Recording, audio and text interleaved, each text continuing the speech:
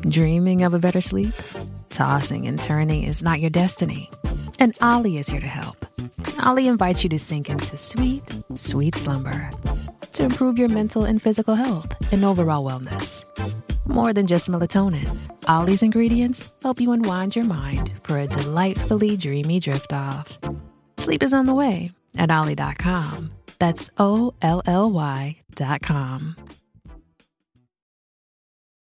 Does Monday at the office feel like a storm? Not with Microsoft Copilot. That feeling when Copilot gets everyone up to speed instantly? It's sunny again. When Copilot simplifies complex data so your teams can act, that sun's shining on a beach.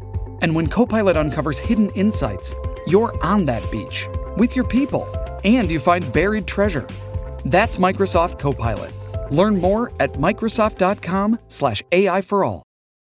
This is Optimal Health Daily, episode 2347. How large should a calorie surplus be for muscle gain? By Aidan Muir of idealnutrition.com.au. And I'm Dr. Neil Malik, reading you some of the most popular health and fitness blogs out there with permission from the websites and with a bit of my commentary at the end. And we have a bunch of shows where we narrate articles for you. Just search for Optimal Living Daily wherever you're hearing this to find all of them. But for now, let's get right to it and continue optimizing your life. How large should a calorie surplus be for muscle gain? By Aidan Muir of idealnutrition.com.au. One of the biggest questions in the fitness space is how to gain muscle as quickly and efficiently as possible. A calorie surplus is not always necessary for gaining muscle. No matter how you look at it though, a calorie surplus is necessary for doing it in the most efficient way possible. If the goal were to just gain muscle as quickly as possible, it would make sense to utilize a large calorie surplus. But this is where efficiency comes in. A large calorie surplus is likely going to lead to a lot more fat gain and an unfavorable ratio of fat to muscle gain. This can lead to more time being spent dropping body fat down the line, or it just decreases how long you can be in a calorie surplus before having to drop back to maintenance calories. Too large of a calorie surplus is inefficient, since it typically slows down the longer-term process of getting to your ideal physique. The more pressing question is how large a calorie surplus should be to optimize muscle gain while keeping fat gain down at an acceptable level. Variables involved. The first thing I want to point out is that there is not going to be a stock standard answer. I'm going to assume that everybody listening to this article is doing some form of resistance training. If the goal is muscle gain, then that is obviously going to be important. If you enter a calorie surplus without any training stimulus, you will still likely gain some muscle, but the ratio of fat to muscle is going to be terrible. Outside of that, it is important to think about your potential for muscle gain. The calorie surplus is going to determine how much weight you gain. Other variables are going to influence the ratio of muscle to fat. Looking at it from that perspective, it's important to consider how long you've been training, your age, your gender, how optimally your training is set up, the overall quality of your diet, particularly ensuring you're consuming sufficient protein, genetics, whether you are natural or enhanced, meaning performance-enhancing drug usage, sleep quality and sleep quantity, and stress levels. If you're a young male with minimal life stress who is new to training, on a good training program with a good diet, with good genetics for gaining muscle and also getting great sleep, then you probably should have a slightly larger calorie surplus. The further away you get from that description, the smaller the surplus should be. In particular, the closer you get to your potential best physique, the less potential for muscle gain you have left. If you were trying to push hard into a surplus at that stage, it would be ill-advised. Textbook recommendations and the issue with them. Personally, my first proper introduction to concepts related to calories and macros came from spending time on various exercise forums. In some of these forums, people would talk about how a 500 calorie surplus would result in roughly a half kilogram per week weight gain, and a 1,000 calorie per day surplus would double that at almost 1 kilogram per week. This is backed up by similar recommendations in nutrition textbooks that base it on the composition of muscle mass and how much energy is required to create that muscle mass. Muscle is roughly 75% water, 20% protein, 5% fat, along with some glycogen and other minerals and metabolites. So, these calculations are often based on a combination of the calories required to build that amount of muscle using the number of calories required for the protein, fat, and glycogen. I like the simplicity of this idea, but unfortunately, it's more complex than this. It can be almost impossible to come up with a clean number. Here are some reasons why. 1. As calorie intake increases, the number of calories burned through the thermic effect of food also increases. This thermic effect of food is typically 8 to 15% of total daily energy expenditure. 2. As calorie intake increases, calories burned through non-exercise activity thermogenesis typically increases as well. This impact varies drastically in different individuals. 3. As calorie intake increases and energy availability improves, basal metabolic rate might increase slightly. This impact is more pronounced if coming from a low energy availability state.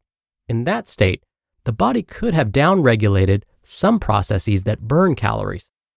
And 4, when you're on a restricted calorie diet, the body can become slightly more efficient during exercise and burn slightly fewer calories. Obviously, in a surplus, energy expenditure can change related to that. There are a lot more factors, but this dramatically increases complexity. For example, if you give somebody a 500 calorie surplus, is it actually a 500 calorie surplus if their energy expenditure increases by 250 calories due to having more calories coming in? One person's expenditure might increase by a small amount, while another person might experience a larger increase. Although we have heaps of ways we can theoretically think about this, all that we really care about is what happens in practice. So we only really care about what ratio is muscle versus fat at different calorie surplus sizes. So what is the ideal size? Even though this is an area that a lot of people are curious about, there is a surprisingly small amount of research on the topic. For people who are new to training and have everything in their favor, 1 to 2 kilograms per month is probably going to be ideal. For those identified as female at birth, I would likely go at the more conservative end of that spectrum. As people progress, I would look at slowing it down towards that less than half a kilogram per month mark at the other end of the extreme. For those really close to their potential, muscle gain is a slow progression. Going higher than these rates is okay if you're willing to embrace some more fat gain. From an anecdotal perspective, it's interesting to note that a large percentage of people who have done a major transformation with their physique over the years have done something called a dreamer bulk at some stage earlier in their training career. A dreamer bulk is where you spend an extended period of time in a larger than ideal calorie surplus under the impression that a lot of what you're gaining is muscle. And then you end up disappointed that a large percentage was fat. Often for those identified as male at birth, this will involve a 15 to 20 kilogram total gain in body weight over this time frame as well. So it's interesting to note that a lot of people with great physiques have made this mistake, and most of them regret it and now recommend smaller calorie surpluses. But it is something that a lot of them have in common. How to get started. The first step is trying to figure out your maintenance calories. To do this, you could use an online calorie calculator, which will give you a prediction for the number of calories required to maintain your weight. After this, if you want to be precise, you will need to eat roughly that amount of calories for a few weeks to see what happens. If your weight increases, it was a surplus. If it decreases, it was a deficit. If it's steady, then it was maintenance calories. Then you will need to adjust as necessary. From there, you should add the required number of calories for your goals, like adding 250 to 500 calories if everything is in your favor. But beyond just the number of calories, my preference is to aim for a change in weight based on a certain time frame. This accounts for the changes in energy expenditure related to increased calories. So, if your goal is to gain 1 kilogram per month and you're gaining half a kilogram per month, it would make sense to increase calories. If you were gaining 2 to 3 kilograms per month, it would make sense to reduce calories. Summary. At the end of the day, it really depends on your situation and your goals. If you really care about staying lean while building muscle, it makes sense to go on the lower end of the spectrum. If you don't care about fat gain, it makes sense to go on the higher end of the spectrum. From my perspective, if your goal is to completely transform your physique, it makes sense to aim for that sweet spot in the middle, where you are consistently gaining size without gaining more fat than necessary. You just listened to the post titled, "How Large Should a Calorie Surplus Be for Muscle Gain?" by Aidan Muir of idealnutrition.com.au. It's only a kick, a jump, a block. It's only a serve. It's only a tackle, a run. It's only for the fans. After all, it's only pressure. You got this. Adidas.